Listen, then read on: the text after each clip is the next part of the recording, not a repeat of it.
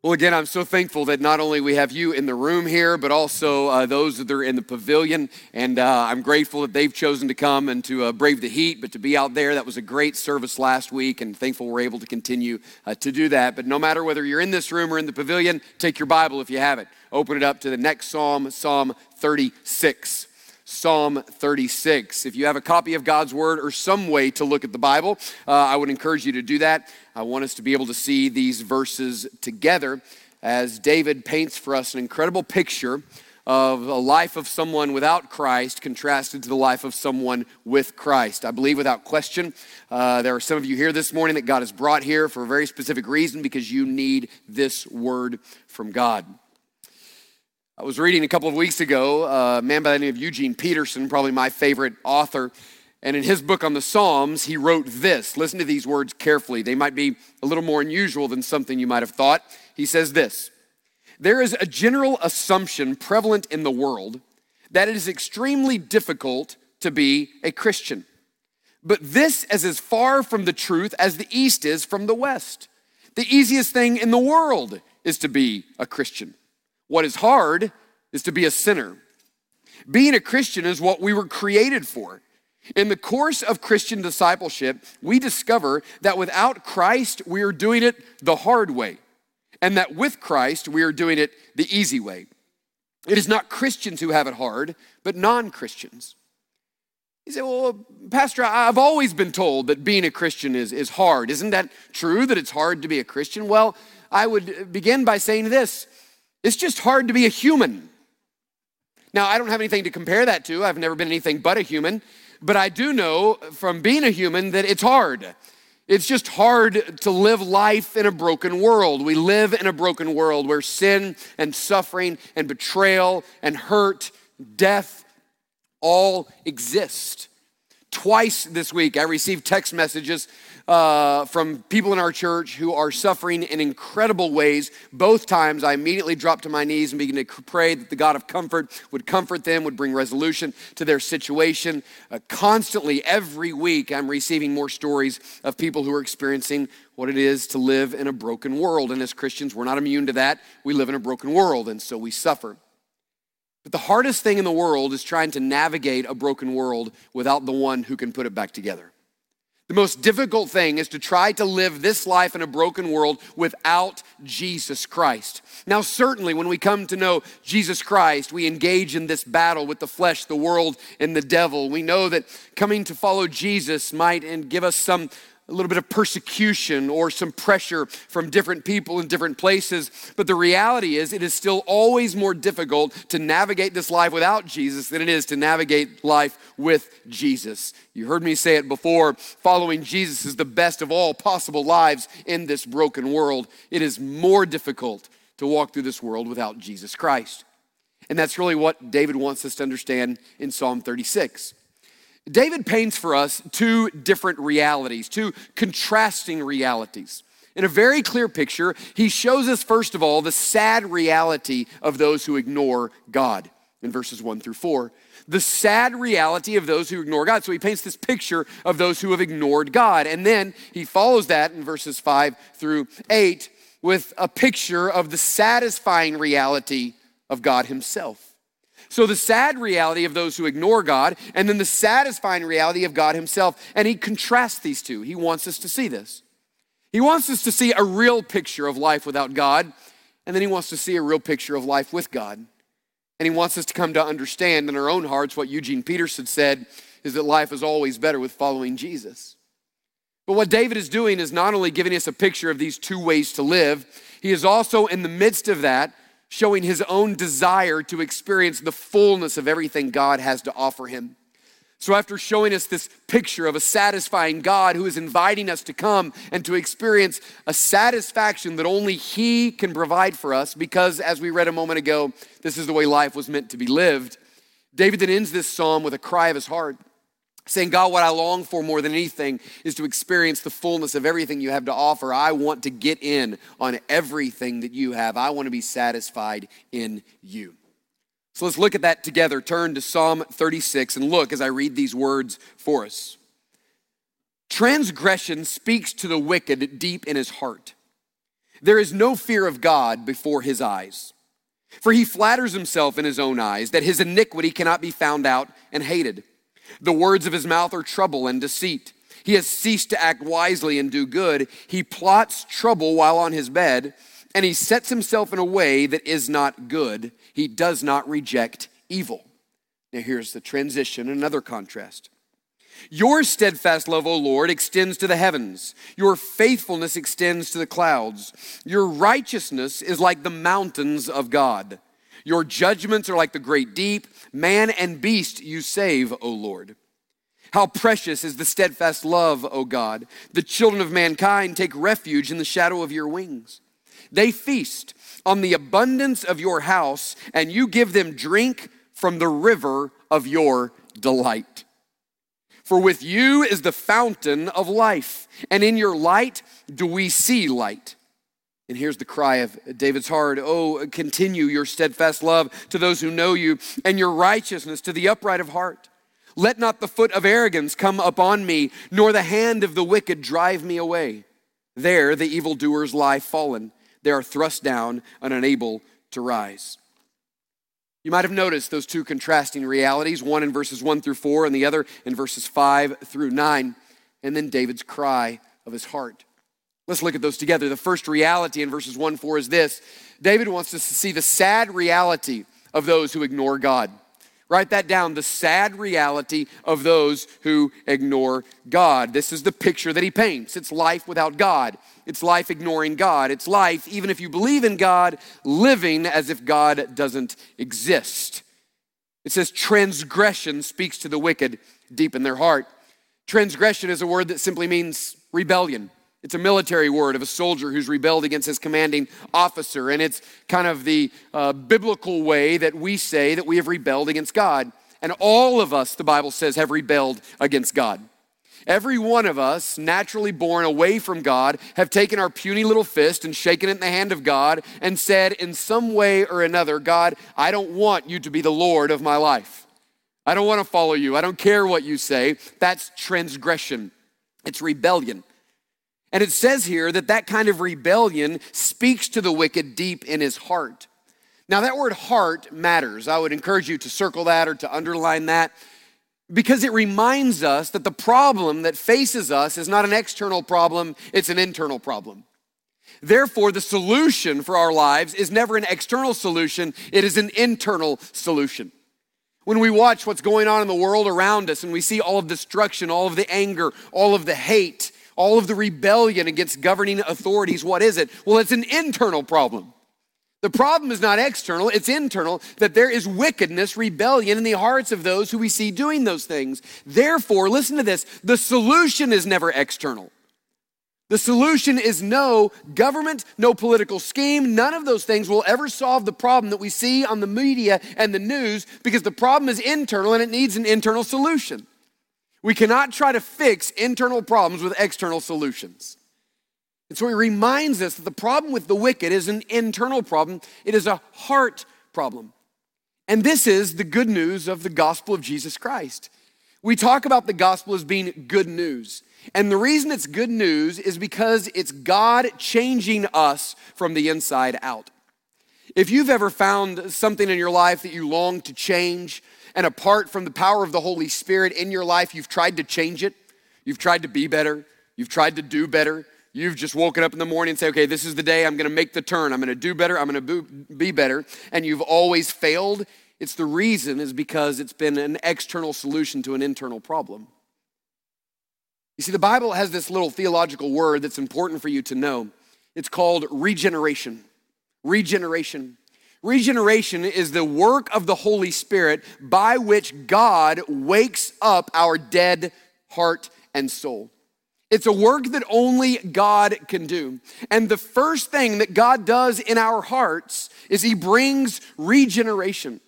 It's important because Ephesians 2 says, listen, you were born spiritually dead. Not asleep, not tired, you were born dead. Which means when you were brought to life, you had a physical life and a spiritual life. The physical life was alive, the spiritual life was dead. Ezekiel 36 says it this way. You have spiritually a heart of stone. Now, how much life comes out of a heart of stone? If you took out your heart and replaced it with a stone, I'm fairly confident there would be very little life that was going on there. So the picture of you spiritually is that you were born with this heart that doesn't work. It's a stone. It's hardened. But what God does in John 3 is he says you must be born again. What does that mean? Well, it means that you must have a physical life and a spiritual life. So through the process of regeneration, God takes your dead, hard, cold heart and brings it to life. And the only reason you have any desire for God, the only reason you have any hunger or thirst for God is because the first thing God did is he gave you a desire for him by giving you a new heart. You must be born again. This is why we read Ephesians 2 at the beginning to say, even while we were dead, God made us alive in Christ Jesus. So the way in which God changes us by the power of the gospel, listen, is from the inside out. He gives us a new heart. And all of a sudden, we get new desires and new longings. And very slowly, let me remind you, we begin to change from the inside out. Anyone that says, well, I came to Christ and everything immediately changed is lying. Because what happens is we come to Christ, God puts his spirit inside of us. All of a sudden, our desires and our longings are new. And we start this long process throughout our life trying to look a little bit more like Jesus day after day after day. There's something massive that happens inside of us. 2 Corinthians 5:17, if anyone is in Christ, he's a new creation. That's true. You become a new creation inside. It just takes a while for what's inside to come outside. But I'm just telling you, the only hope we have is for something to happen inside and then it to change us outside, because there's no way you can change outside and it affect the inside. It says that transgression speaks to them in their heart. Look what it says next. There is no fear of God before his eyes. So there is a heart problem. And then it says there's no fear of God before their eyes. That means they don't honor God. They're not worried about standing before God. Have you ever known someone that walked in sin in such a way and there was no thought in their mind that someday they're going to have to stand before a holy God and give an account for their life? They just act as if God doesn't matter, that there will be no account. Do you know that feeling you experience when you're going down the road and you're exceeding the speed limit and you see a police officer up to your right, and as soon as you see them, all of a sudden your heart begins to sink because you know that you broke the law and you know they were seen? You know that feeling? I don't. I've never experienced that in my life, but I've had people report to me that that's a miserable, miserable feeling. That's a terrible feeling. Why? Because you know you were doing something wrong and you know you got caught. Listen, the people that don't walk with the Lord don't have that feeling when they think about God.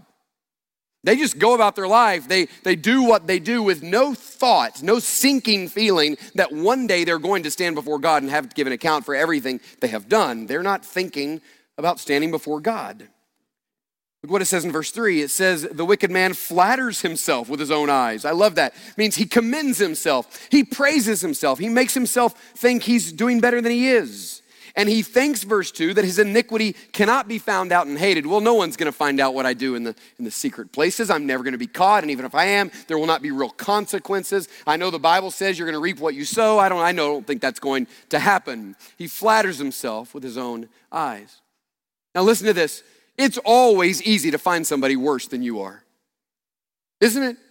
Even if you're just feeling terrible about yourself, just watch the news tonight. You will find somebody worse than you are. You say, well, that guy got mad at his neighbor and burned down his house. I'm not that bad. You're right. You can always find somebody worse than you are. And what we tend to do is make ourselves feel better by looking at someone who's doing worse. And this is what they're doing. They're saying, I'm flattering myself, I'm commending myself, I'm praising myself. I lay in bed and think, well, I'm not that bad, or I'm not as bad as she is, or I'm not as bad as he is. Look what it says in verse 3. The words of his mouth are trouble and deceit. He has ceased to act wisely and do good. Remember, there's only two ways to live, the way of wisdom, the way of folly. Colossians 1 says Jesus is the fullness of wisdom. Therefore, to reject Jesus is to reject wisdom, is to choose to walk the path of folly. And so it says in verse 4, he plots trouble while on his bed. He sets himself in a way that is not good. He does not reject evil. He sets himself in a way that is not good. You can say it 1,000 different ways, but there's only two ways to live, the way of Christ, the way of self, the way of righteousness, the way of wickedness. Here's someone who said, I've chosen to reject the way of righteousness, the way of Christ, and I'm walking my own way. And David says in the Psalms, he has chosen a way that is not good. David paints a picture of someone who's just ignoring God. It's not even that they're markedly evil, where you notice them and say, that man has evil in his eyes. No, it's a heart condition. They're ignoring God. They're rebelling against God. They are ignoring wisdom. They're exalting themselves. They're arrogant and they're self-centered. It is a picture of the wicked, of those who have ignored God.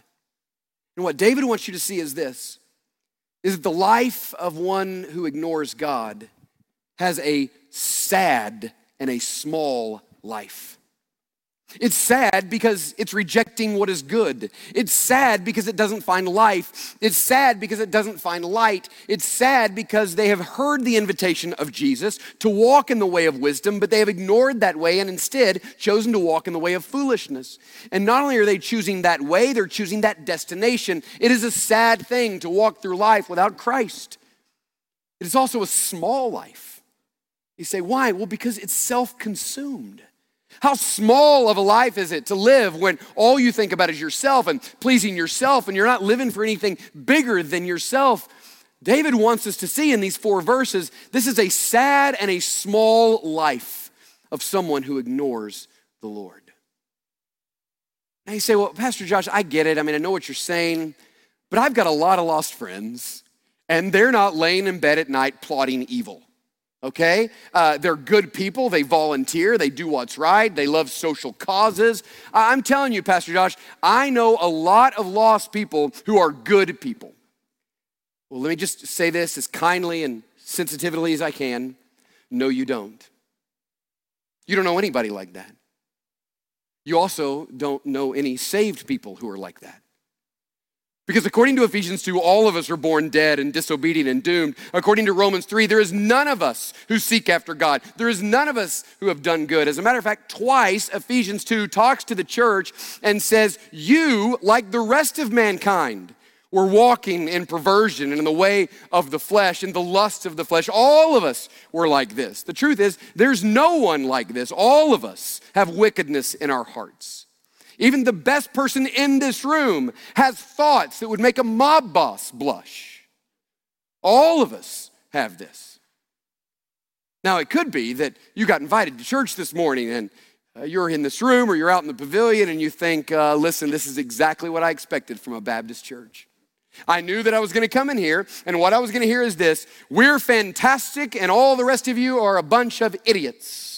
We know that every one of you that's not a Christian is a terrorist. We know that. It told us right here. We do know that you lay in bed and plot evil in your heart and you're thinking, this is great. I was hoping I would hear this because it just allows me to confirm what I thought. You all think you're so great. Let me answer that. We don't think we're so great. We think every single one of us deserve to go to hell. We believe there is a literal hell where the wrath of God is poured out for all of eternity, a literal place with literal fire, and we believe that every single one of us deserves to go there. Because every single one of us was born dead in our sins. Every single one of us has sinned beyond measure. The only difference is this, is when that moment of regeneration happens, the first thing that happens is God convicts you of your sin. And when you get sorry for your sin and you see a need for your Savior, you run to Jesus and you acknowledge that you are a terrible sinner that deserves to go to hell, and you call on a Savior to save you. So what we're doing is not boasting in our goodness, we are boasting in the greatness of Jesus Christ. That's what we're doing. We're not saying we're better than you. We're saying we're just like you. The only difference is we have called upon the name of the Lord, and the only goodness we have in us at all is goodness that has been given to us, not earned by us. That's why Ephesians 2 says, so that no one can boast. Listen, I can't boast about it. If I do anything good, it's by the grace of the Lord Jesus Christ, because I have no good in myself. And so that's exactly what David's about to do. David's painting this picture of this sad, small life of someone who rejects God, and it's true. A dangerous life of ignoring God. But instead of next contrasting that by saying, now look at the righteous, they're incredible. He doesn't do that. What he does, he says, now look at God and how incredible he is. So there's this sad reality of those who ignore God, and the next part is the satisfying reality of God himself. That's verses 5 through 8. The satisfying reality of God himself. It says, your steadfast love, O Lord, extends to the heavens, your faithfulness to the clouds. Your righteousness is like the mountains of God. Your judgments are like the great deep. Man and beast you save, O Lord. So a couple of things happening there. There's these 4 characteristics of God: steadfast love, faithfulness, righteousness, judgment. And then it compares them to 4 different things: heavens, clouds, mountains, and the great deep. The steadfast love of the Lord, that is God's covenant love. It is his never stopping, never giving up, always and forever love. And what David is saying is the love of God extends to the heavens, meaning for you to try to grasp the love of God is like looking up at the heavens and trying to grasp the heavens. You cannot physically, you cannot mentally grasp the love of God. You cannot extend to the end of the love of God. It goes on forever and ever and ever. And in the same way you've had that feeling where you've looked up the sky and you've been frustrated by your inability to think about where it ends, so it is if you were to take the time to reflect upon the love of God, you would have the exact same feeling. Because it never ends. There is no end to the love of God. There is nothing you can do to take you beyond what God is able to love. The love of God extends to the heavens, but look what it says next. It says your faithfulness to the clouds, your promises, your reliability, your dependability, the consistency of God, the faithfulness of God. You say, well, that's like grabbing onto the clouds. You try to grab them, but you can't hold on to them. He says that's what it's like to try to comprehend the faithfulness of God. It is beyond anything that we could imagine. Look what it says next. It says your righteousness, meaning your perfection, it's like the great mountains, and your judgment, your justice, and your fairness, it is like the great deep. So it's saying, I want you to reflect upon the love, the fairness, the goodness, the kindness, the grace of God. I want you to see that. So we just saw this picture of a small, self-consumed life that is running from God and ignoring God. On the other side, I want you to see a picture of a magnificent God. And I want you to compare it to the clouds, the mountains, and the great deep, meaning this: we have an inexhaustible God. His love is inexhaustible. His grace is inexhaustible. His judgments, his faithfulness, his righteousness are inexhaustible. You cannot ever come to the end of them. But what's more amazing than that is that this inexhaustible God is inviting us to come and to feast upon him. So verses 5 and 6 are saying God is inexhaustible in his love and his goodness, but look at verses 7, 8, and 9. How precious is your steadfast love, O God. So he says, we know the steadfast love of God, but it's precious to me. Now, why would the steadfast love of God be precious to David? So if you see someone else who has an incredible love story, that may be great to watch, but it's not precious to you because it's not personal to you. What you long for is your own precious love story. If it's personal, it becomes precious. So what David is saying is this: I know the inexhaustible value of your love, but what's amazing to me is it's precious to me because it's personal. I've tasted it. I've experienced. I know of your love. Then look what it says. The children of mankind take refuge in the shadow of your wings. So here's the distinction every week when I get up to preach. I tell you about God's faithfulness. I tell you about his goodness. I tell you about his kindness. It's one thing for you mentally to go there. It's another thing for you to take every pain and every heartache and every struggle and every disappointment and run to the Lord and find refuge in him to the extent that those things I told you are true become true of you. You realize that's the deal here, right? Because I'm going to get up every week and I'm going to tell you the greatness of God. The question is, will you believe it and will you run and find refuge in him? This is what he's saying. He's saying, we find refuge, we run to you, and we find protection and love and care under the shadow of the faithfulness of God. And then it says this, verse 8 is my favorite verse. Look at this, I love this verse. They feast on the abundance of your house. There is abundance with the Lord Jesus Christ. There is a never-ending supply. And what he's saying is this: we're feasting from the abundance. We're eating and eating and eating, and there's never an end to the abundance of the Lord. We're continuing to feast. And what else are we doing? We're drinking from the rivers of your delights. Psalm 16:11 says this. It says, in the presence of God is fullness of joy. On your right hand are pleasures forever. Every bit of joy, every bit of pleasure is found in the Lord. There is no joy outside of the Lord. There is no true lasting pleasure outside of the Lord. Here's what David says. I believe that to be true, and I'm drinking from the pleasures of the Lord. I am feasting upon the delights of the Lord. I am going to make sure that I am consuming as much as I can of the pleasure of the Lord. I love the idea of drinking from the rivers of delight. It reminds me of John 7, when Jesus stands up the last day of the feast at the temple in front of everyone, and he says, if anyone is thirsty, let him come to me and drink. And out of him will flow rivers of living water. What I love about that is that every one of us is thirsty for something. We're all longing for something. What Jesus is saying is this: the deepest longing of your heart is a longing that only Jesus himself can satisfy, and he will not only satisfy it, he will fill you up to overflowing with the joy of his delights. So what's happening here in verses 5 and 6 is it's saying, here's the vastness of God. He is inexhaustible. And then in the next 3 verses, he's saying this, and he's inviting you to feast upon how inexhaustible he actually is. As C.S. Lewis says, God is the all-satisfying object of life. God is all-satisfying. And the point that David wants us to see when we come to the end of verse 9 is this, is there is inexhaustible satisfaction found in an inexhaustible God. There is inexhaustible satisfaction found in an inexhaustible God. Do you know this is what's so great about heaven?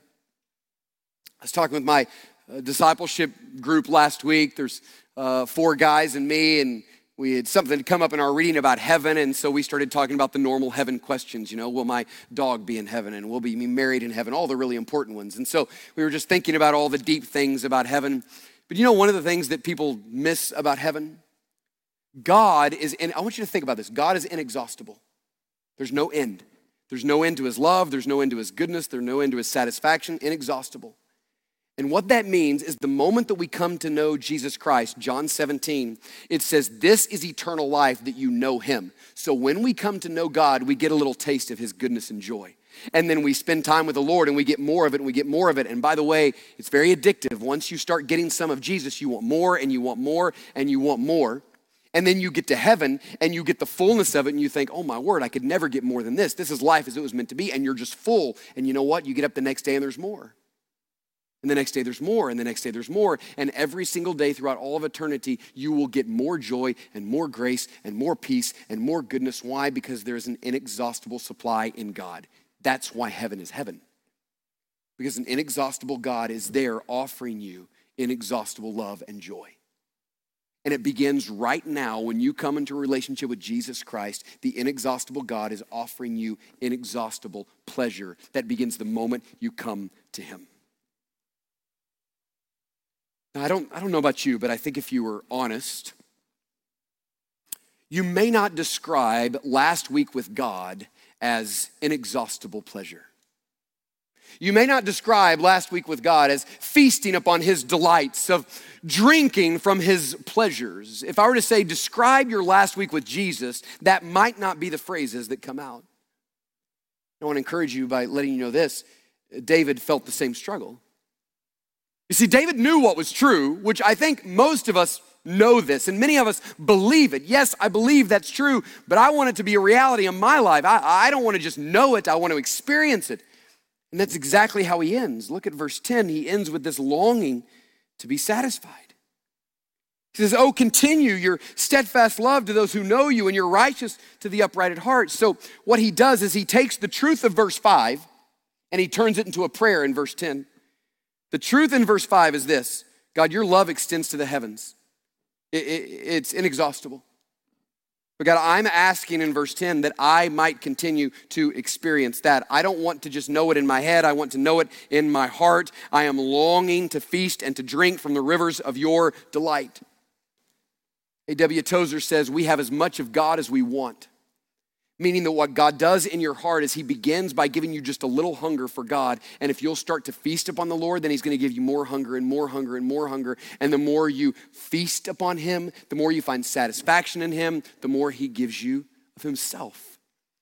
And so God is saying, I'm inexhaustible. The problem is not that I'm not inexhaustible. The problem is not that I'm unacceptable. I'm there. You can come and get me. I'm offering myself to you. An inexhaustible God is giving you inexhaustible pleasure, but you have to go and get it. But David, as he's speaking and saying, God, I want this, I want more of this, is reminded of the reason that sometimes he doesn't experience that which he knows is true. Look at verse 11. He then says, "Let not the foot of arrogance come upon me, nor the hand of the wicked drive me away. There the evildoer lies fallen, and they are thrust down, unable to rise." Do you know there are two major hindrances to every one of us, the same two, from experiencing the inexhaustible pleasures of God? God's offering it. If we're not experiencing it, David prays that these two things would not be a part of his life. It is pride and sin. Look at what he says. He says, "Let not the foot of arrogance come upon me." You say, well, what is pride? Well, in this context, it's living self-sufficiently. It's living day to day without a recognition of God.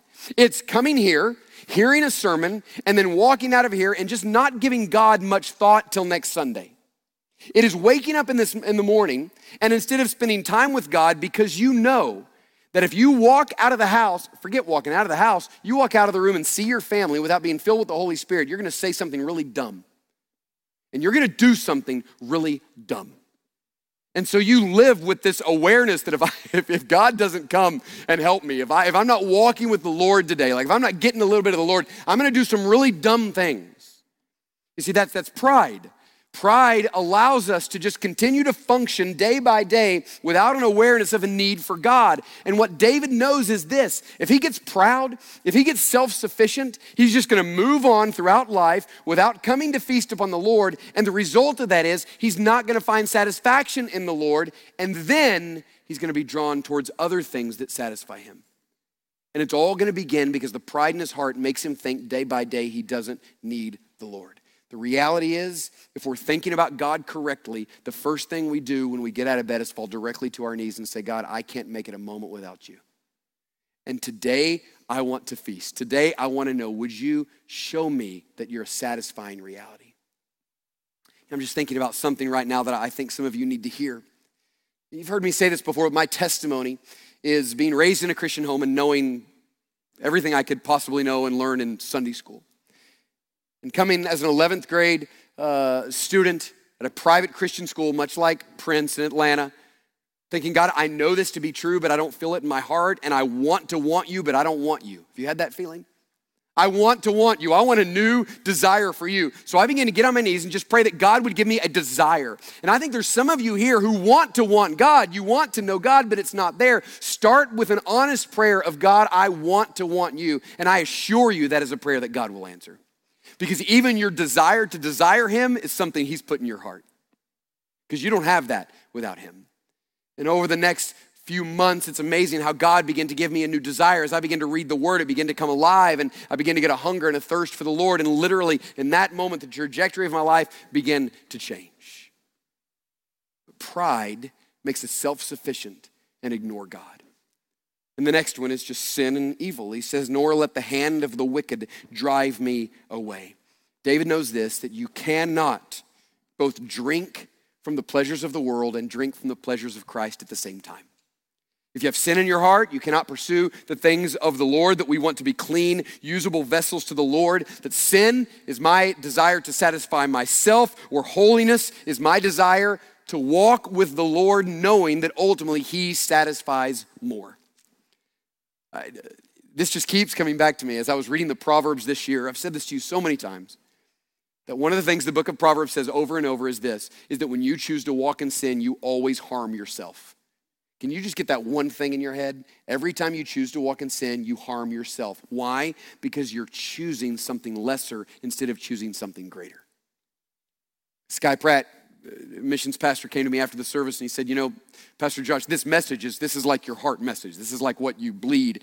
And I said to him, I just long for every single person to understand that there is nothing better in all of life than Jesus Christ. And I believe that if they'll get a little taste for him, they'll get really hungry for more of him, and they'll want more and more and more. I just want you to get a taste of his goodness. So here's the truth from Psalm 36. There is inexhaustible pleasure found in an inexhaustible God. And here's your response. Get up in the morning and feast on him. Go after him. He will not disappoint. Let's bow our heads and close our eyes this morning.